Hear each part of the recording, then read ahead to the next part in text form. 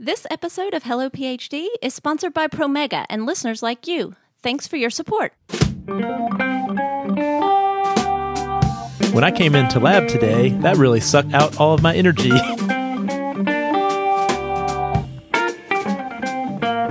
When you're doing a PhD, you are a one-man show, but when you're in a medical communications agency, you get to focus on what you're great at. Welcome to Hello PhD, a podcast for scientists and the people who love them. This week, we learn about careers in medical writing and what you can do now to prepare. Stay with us.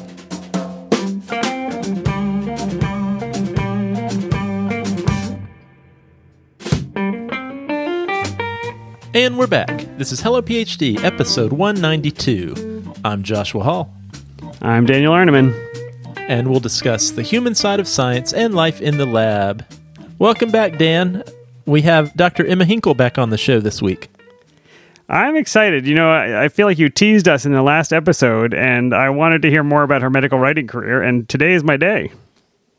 Today is the day, Dan. We're going to learn all about not just the career of medical writing, but I think some really useful tips for how grad students and postdocs can position themselves during their training to learn if a career like that might be for them, but also how to be competitive to transition into that type of job. Yeah, sounds good, Josh. Now, we are kind of bereft this week. We don't have any ethanols. We ran out of podcast beers, but I think both of us have been stocking things up that we're going to trade when we get together next month. So hopefully we'll be ready to restart the ethanol section. Definitely. And this is a good opportunity. If any of our listeners have a favorite ethanol that you think we should try on the show, assuming we can get it, we would be happy to hear those suggestions. So let us know. All right, Josh. Well, I also want to remind people about the Promega QPCR grant. The deadline's coming up on May 5th. So if you're listening to this before May 5th, you still have time to get that in. Everybody knows QPCR is a workhorse tool for most gene expression studies, but developing the right techniques for your system can be difficult. And that's why the Promega PCR grant program started in 2019 to provide scientists with the support they need to overcome challenges in the lab and succeed in their research goals. People who receive the grant will get $15,000 towards the purchase of Promega reagents, supplies, and instruments, and they'll also get exclusive access to Promega Technical Mentor for experiment design, optimization, and troubleshooting. And remember, that's for any level of researcher from undergraduate all the way through a faculty person. So please go to promega.com/global/QPCR-grant. All right, Dan, let's get on with our topic of the week.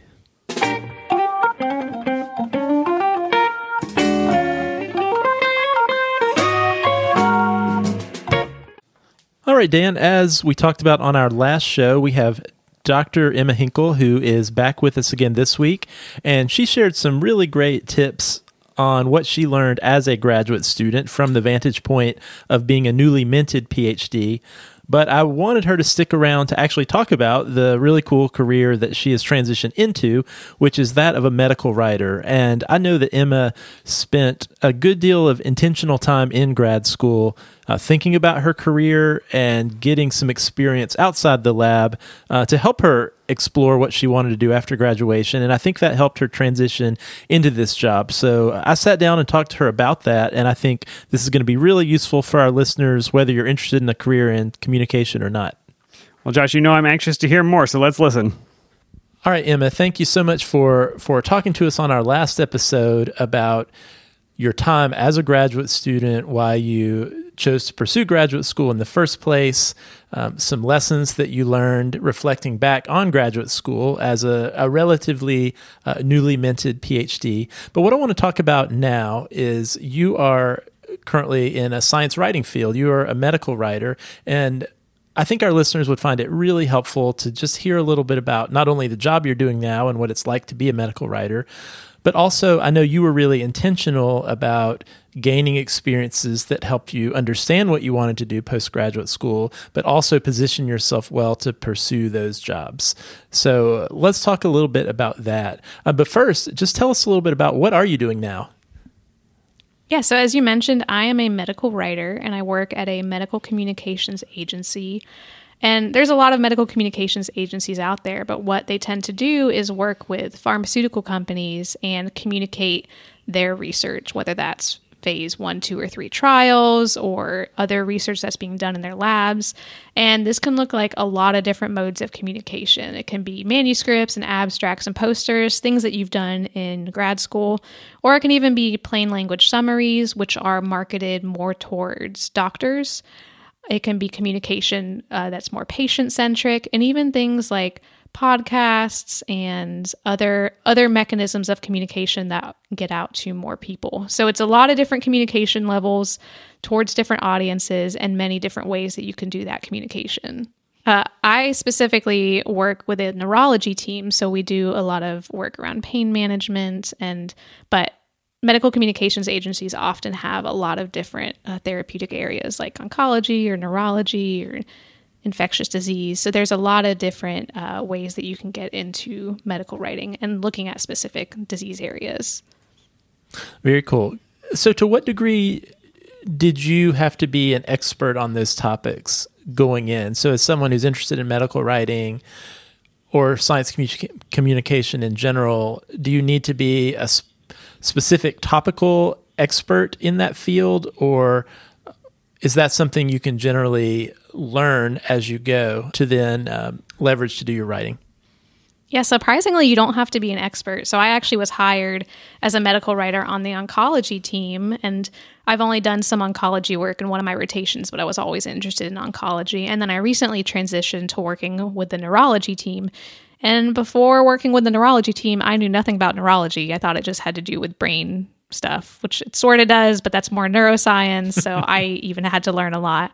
But with being a medical writer, one thing that we're prized for is our ability to take a lot of information in pretty quickly and then understand how to write about it. So that's one skill that medical writers need to have, is being able to say, okay, there's this therapeutic area, I'm not accustomed to it. How do I get up to date on what's going on and what some of the gaps are to then be able to write something that is actually meaningful. What's your typical day like as a medical writer? That's one of the most fun things about being a medical writer is it changes every day. And I remember when I had talked to medical writers, I was like, how does your job change every day? But I'd say on a more typical day, I might be working on 1 or 2 pieces of content development, whether that's like an abstract or a poster or a manuscript. And I may also be getting comments back from clients on previous content development and also comments back from other teams. So with a medical communications agency, we work on a team basis. So I'm a medical writer, but we also have teams of editors and teams of art and graphics people and teams of account services. So it's really great that I get to just focus on writing, and I don't have to develop the poster, like the look of the poster. I don't have to edit my work. I mean, I have to still make sure it's accurate, but when you're doing a PhD, you are a one-man show. But when you're in a medical communications agency, you get to focus on what you're great at, which I really appreciate. So there's a lot of, every day is different, but I'll normally have maybe 7 or 8 pieces I'm juggling at a time, but those are all in different pieces of development. So a manuscript could be out for review to a client for a few weeks, and then I don't see it for those 2 or 3 weeks, and then I get it back and have to incorporate content. Yeah, that's really interesting. One thing that Dan and I advocate for all the time on the show is for graduate students early on to think about their career interests, think about their values, their strengths, what type of career they think they might be interested in after graduate school. But that can be really difficult and an abstract process if all you really know is, I worked in this lab at a university, maybe a couple labs. I hear the names of these careers, but how do I know if that would be a good fit for me? So what would you say, or what would be a way, if you're a grad student out there listening and hearing what you're saying about medical writing, are there any clues that medical writing may be a good career for you? Yeah, I love that you said that about keeping like a career assessment sort of thing. Because I remember listening to Hello PhD, probably my first year in one of your podcasts, you'd mentioned keeping a list of things you loved doing and a list of things you hated doing. And I kind of had that running in the background of my mind throughout grad school. Did you say, I love writing, I hate grad school? Was that? Yeah, basically. Yeah. Okay. Anything doing with a pipette, I was like, I could pass on this. But yeah, I think kind of doing what you mentioned of having a list of things you like to do. And if you're looking at that list and you see that you like writing, that you like creating a poster or writing abstracts or even mentoring grad students and mentoring grad students or undergrads and having to explain the science you're doing in a way that they can understand, or if you enjoy talking to your family about science and they can actually understand what you're talking about, I'd say those are all big clues that a career in science communication, whether that's medical writing or journalism, that could be a really good fit for you, because a lot of what I do on a day-to-day is just taking these complex scientific topics and trying to break it down into pieces that people can understand, but I have to understand my audience as well. So those pieces I'd break down to would be different if I'm communicating to a healthcare provider or if I'm communicating to a patient. Like, I'd have to pull out different pieces of information. Yeah, that's a really important skill for, I think, graduate students or even faculty who aren't always adept at understanding who their audience is and modifying how they communicate their science depending on who is in the audience. That doesn't always happen. Sometimes it's, well, this is my slide. These are my slides. Doesn't matter who's in the audience. Oh yeah, the amount of conferences I went to in grad school and the PIs who gave talks of like 40 years of their research in 10 minutes using Comic Sans font. Like, I saw so many talks like that. And it was really the grad students who had the best talks, because a lot of them are thinking about ways to communicate their science effectively. Because I didn't get anything from those PIs talks like, wow, cool, you had 40 years of research. But if I'm not taking anything away and if you're not capturing my attention, your talk was meaningless. Yeah, I always thought that was such a waste of human capital and human time. If I would be in a lecture hall of like 50 to 100 people listening to a talk, and you could look around and see that 90% of their eyes were glazed over. And like, what are we all doing here? You know, like, no communication is happening here. No information is being passed from the presenter to the audience. We should all just be doing something else right now, which is really unfortunate. Yep, exactly. Well, I know that you were very intentional during your time in graduate school, or at least from my perspective, you seem to be, about how to position yourself for the career transition that you ultimately had. Could you talk a little bit about what did you do during grad school, first of all, that made you aware that a position like this was a good fit for you and your career, but then also made you competitive for this job when the time came to apply? So it's funny because when I came into grad school, I didn't know that this sort of career existed. And my undergrad was actually in genetics and English. So I've always loved writing and reading and science, but I never realized I could combine those into a career. So my first year at UNC has a fair for some of the clubs at UNC, so you can see what's going on. And there was a club called the Science Writing and Communication Club. And I thought, this sounds really interesting. Like, I want to join this club. Like, this sounds right up my alley. So I joined the Science Writing Communication Club at UNC called SWAC. And through that, I started writing some articles, just taking complex science topics and kind of making it more manageable for people to read. SWAC had a blog called The Pipette Pen, which is still running. And if you're at UNC and want to write for it, you totally should. But this blog was just a way for grad students to get experience both writing and editing articles just about general science. So through SWAC, I realized this is really great, and I could see a career doing something related to science communication. I didn't necessarily know if I wanted to do science journalism, which was more of what SWAC did. But one of the grad students that I met in my first year in grad school was really interested in communicating science to other people as well. And so we actually started a YouTube channel called the STEManistas. And our goal with that channel was to communicate science in the news and the ethical implications of those new science findings.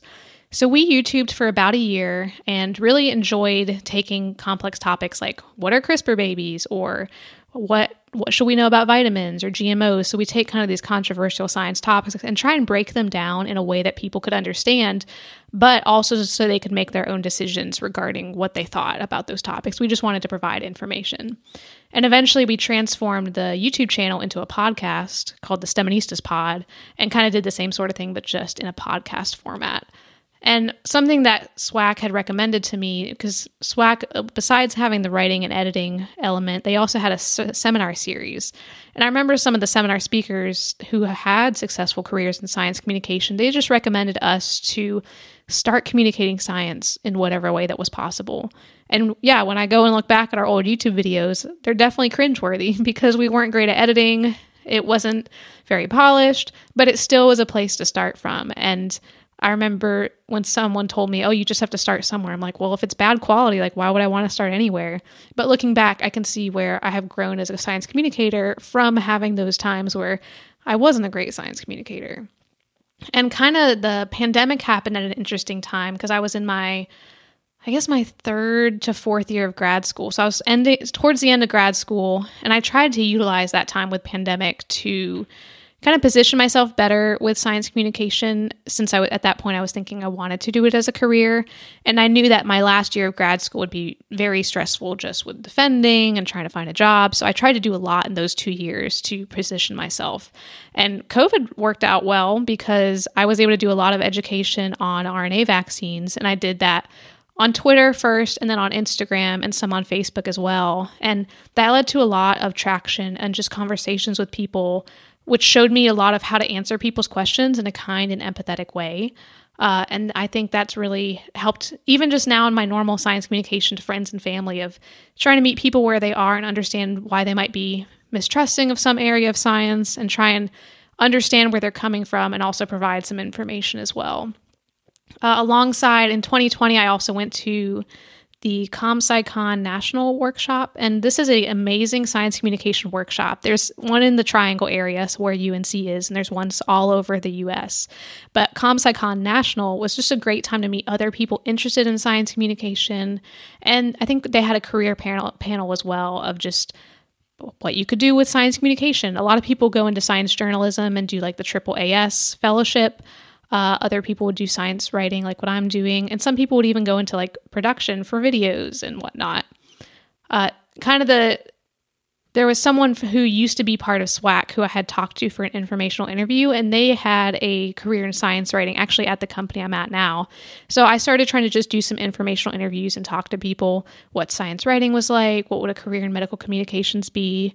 And I actually had a connection at a company and was able to get an internship kind of April of 2022. And I did this internship on top of working in the lab, which wouldn't highly recommend, but it definitely gave me experience and showed me like, oh, this is a career I could actually be a part of.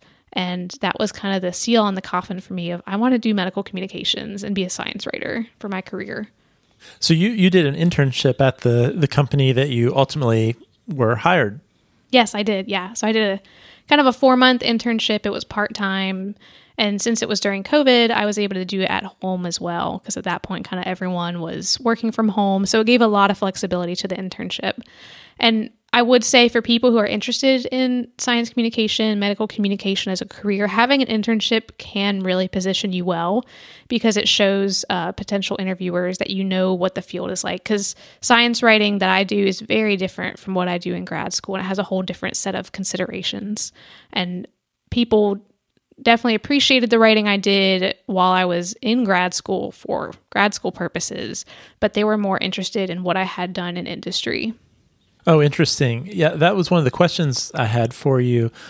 Was it sounds like you did a lot of different things in the realm of science communication, not just writing, but with your YouTube channel, your podcast, in addition to the writing stuff that you did.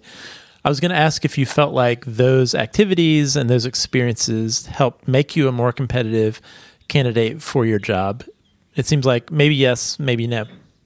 I think they did. I think especially when I had experience communicating science to different audiences and using different mediums, that's a lot of what I do in my job now, using whether that's a PowerPoint or a plain language summary, which is more graphical, or just writing. So I think that showed my interviewing committee that Emma has experience in multiple ways of communication. And I mean, having the academic communication was good too, but at the end of the day, I think showing that I had a breadth of communication skills was really the key. Emma, shifting gears just a little bit, one thing you mentioned in your tweet was forming something you called a career committee. Can you talk a little bit about that? What did you mean by that?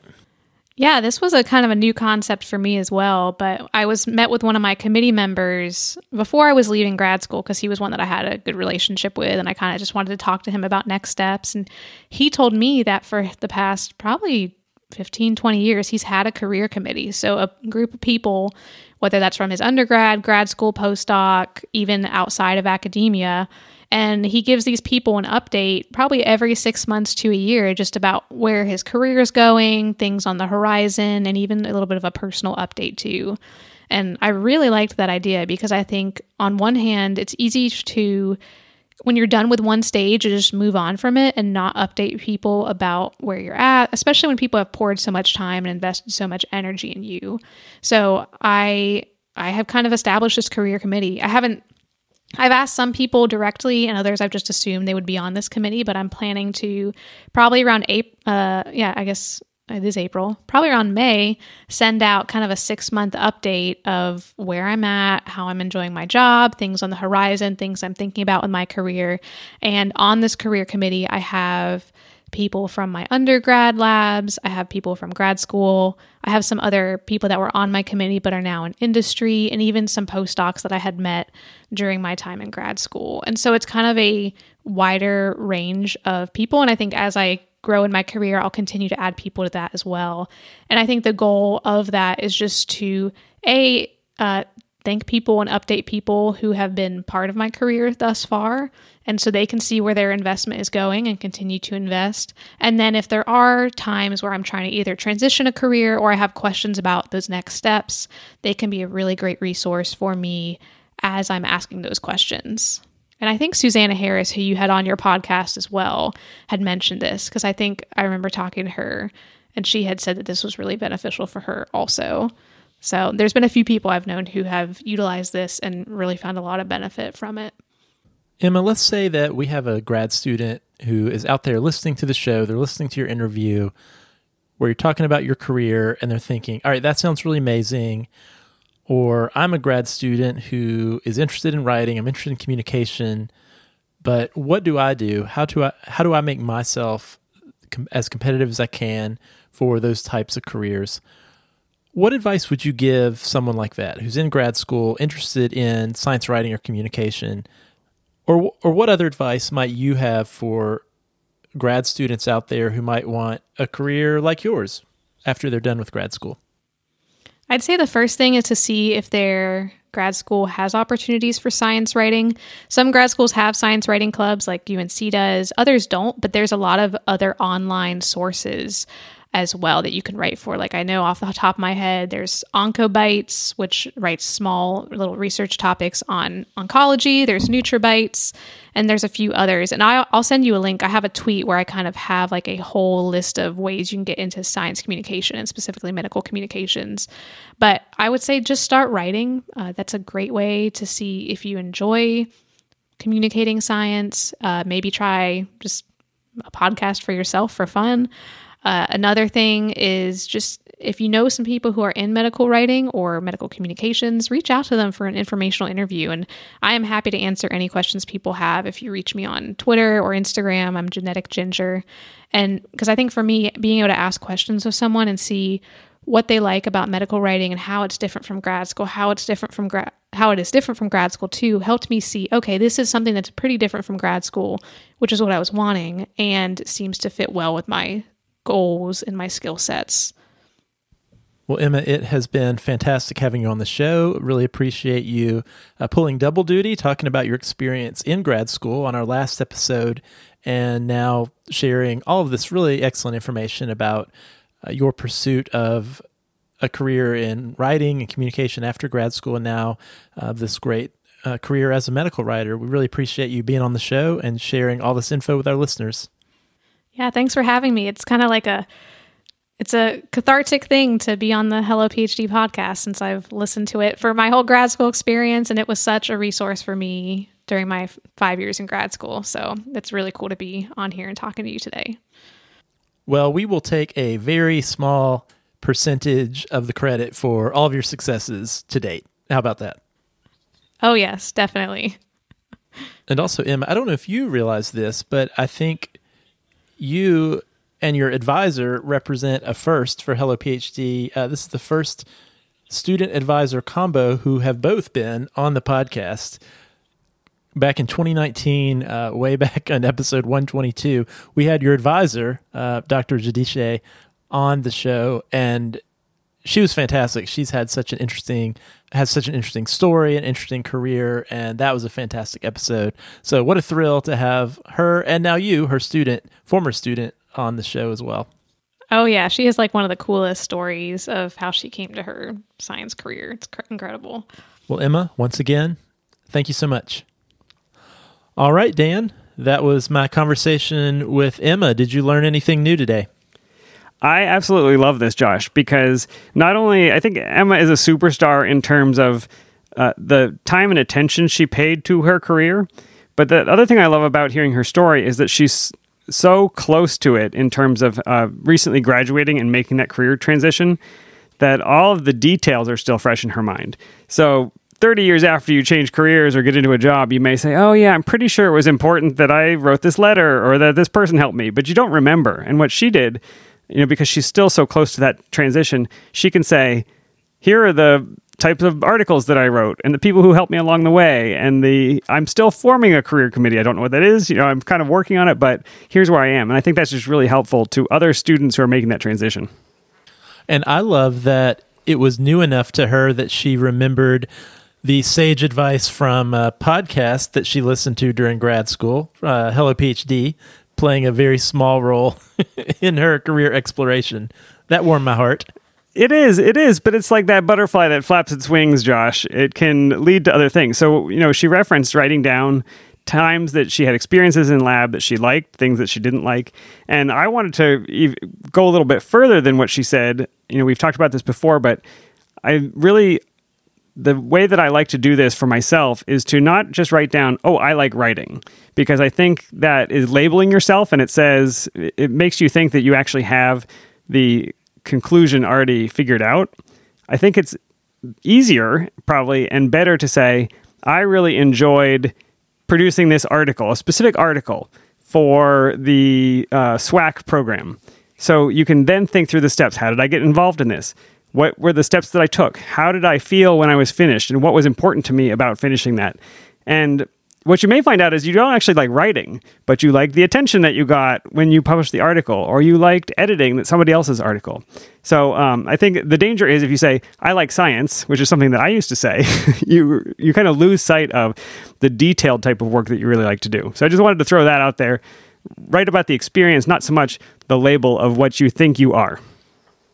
Yeah, that's definitely true, Dan. And I know that was important to me back when I was doing that exercise as a postdoc, is getting really granular with, you're right, not just saying, when I came into lab today, that really sucked out all of my energy. Right. But, really thinking about, what specific things did I do that made the time just fly by and gave me energy versus what specific other things maybe I did that either I dreaded doing or sucked all of my energy and motivation away.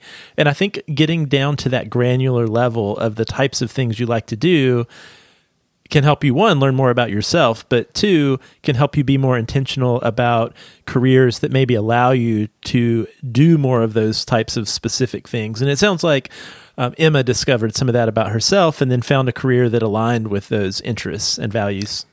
Yeah, absolutely. So one of the things that I learned from Emma today is there's really a broad swath of writing that you can do centered around science. I hadn't really put together the differences between something like science journalism, the other forms of science writing, marketing, all of these other ways that you can write about science. And you might like one of them and not the other. And I think that's really interesting.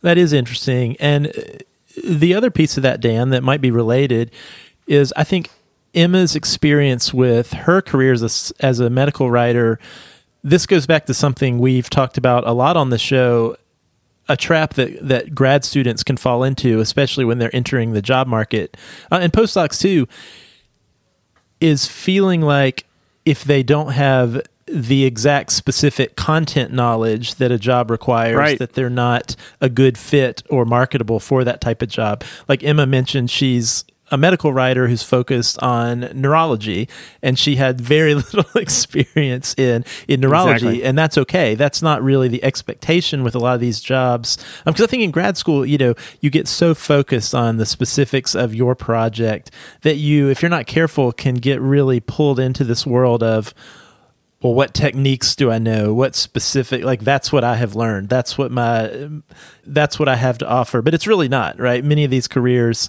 have no expectation that you know the specific content. It's that you have the ability to take in new information and express that in some way. And I'm so glad that you asked her that question, because there are probably lots of listeners who might be interested in science writing, but they say, well, all I know about is this one protein. This is where I've gone deep. And they will not apply for one of these jobs because they think that they're looking for somebody in a different field of science. And what I think I heard Emma and you say is, don't worry about it. What you have learned in grad school is how to process scientific information. And if you're good at science writing, you learned how to translate that to an audience. And so I bet you Emma could write about geology and help us all understand some complex topic. It doesn't matter that it's not biology. Totally. And I think functionally that's important, because otherwise I could imagine if I was a new graduate on the job search, if I didn't have that open mindset, I might limit the types of jobs that I applied for, right? Like I was a bacteriologist, and if I said, oh, okay, well, I'm a bacterial researcher who is interested in science writing, and I only told myself I could apply for jobs only if they involved writing and bacteriology. Exactly. That wouldn't be very many jobs, right? But the truth is, I'm competitive for a lot more positions than just that specific topic. That's exactly right. I love it. Now, what did you think of the idea of a career committee, Josh? Do you have a career committee? I don't, but I love the idea, and I think, Dan, this sort of has the flavor of something we have talked about on the show, and that's the importance of having multiple mentors. And especially if you are someone who is pretty sure that the type of career you want is outside of academia, then you're going to really need to have a network of people, or at least a few connections who are familiar with that world you want to move towards. I think that's going to make your path a little more smooth and give you the information you need to pursue that, because your PI, your advisor, they're not going to have that information. So I love this idea that she stated, that she learned about, of having a group of people who help give you advice or information or feedback on your career trajectory.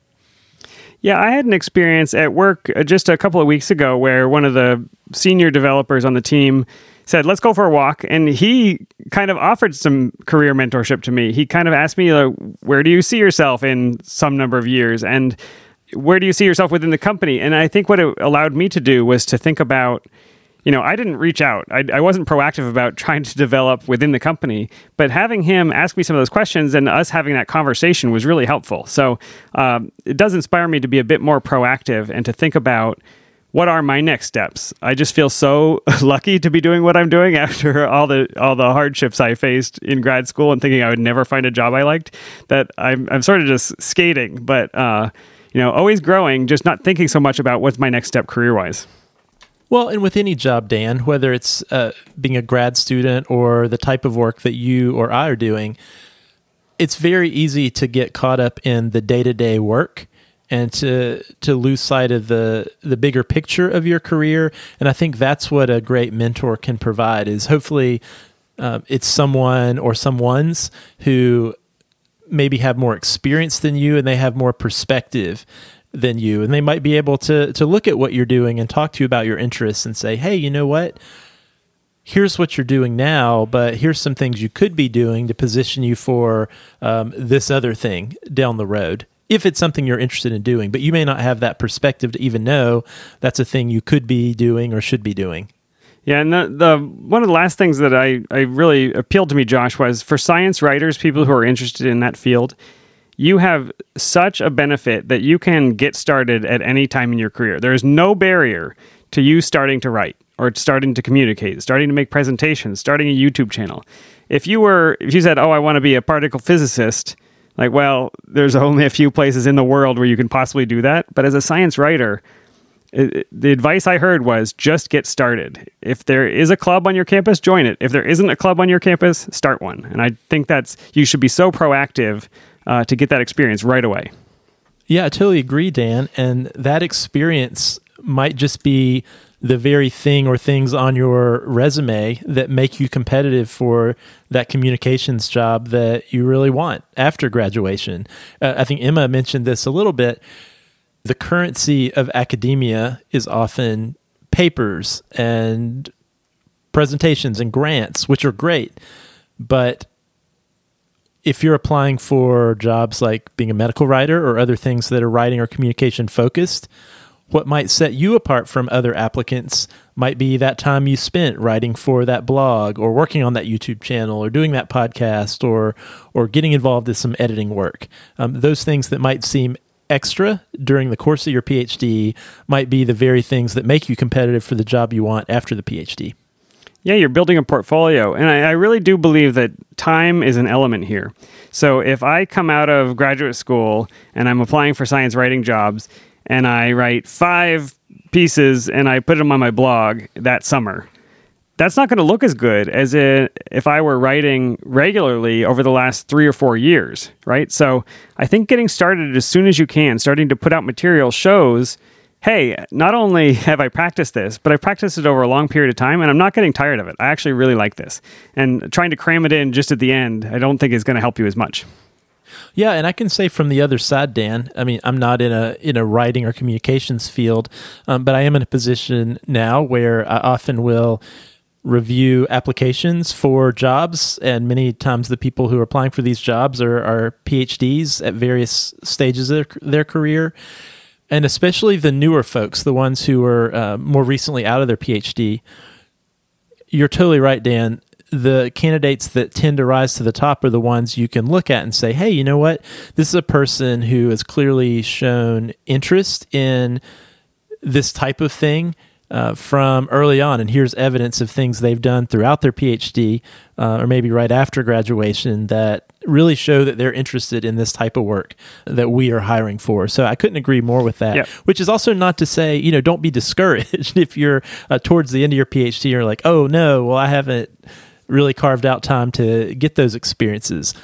It's the old saying, Dan, the best time to plant a tree 30 years ago, and the second best time is today. So go out and get those experiences as soon as you can. Well, Dan, this has been a great discussion, and I think just underscores one of the things we talk about all the time on the show with regard to careers is part of your job as a grad student is to think about what your next steps are and think about yourself and what career is a good fit for you, and take time to explore careers while you're doing your training. If there are other careers you'd like to learn about or other topics you'd like for us to talk about on the show, we'd love to hear it. You can email us, podcast@hellophd.com. Send us a tweet at hellophd. If you like the show, you can leave us a review on Apple Podcasts. We love the feedback and helps new listeners find the show. If you'd like to support us, you can become a patron. Simply go to our website, hellophd.com, click the Become a Patron button, or visit patreon.com/hellophd. We'd appreciate the beer money. And thanks for the ongoing support from all of our patrons. All right, Josh, we'll see you next time. All right, see you next time.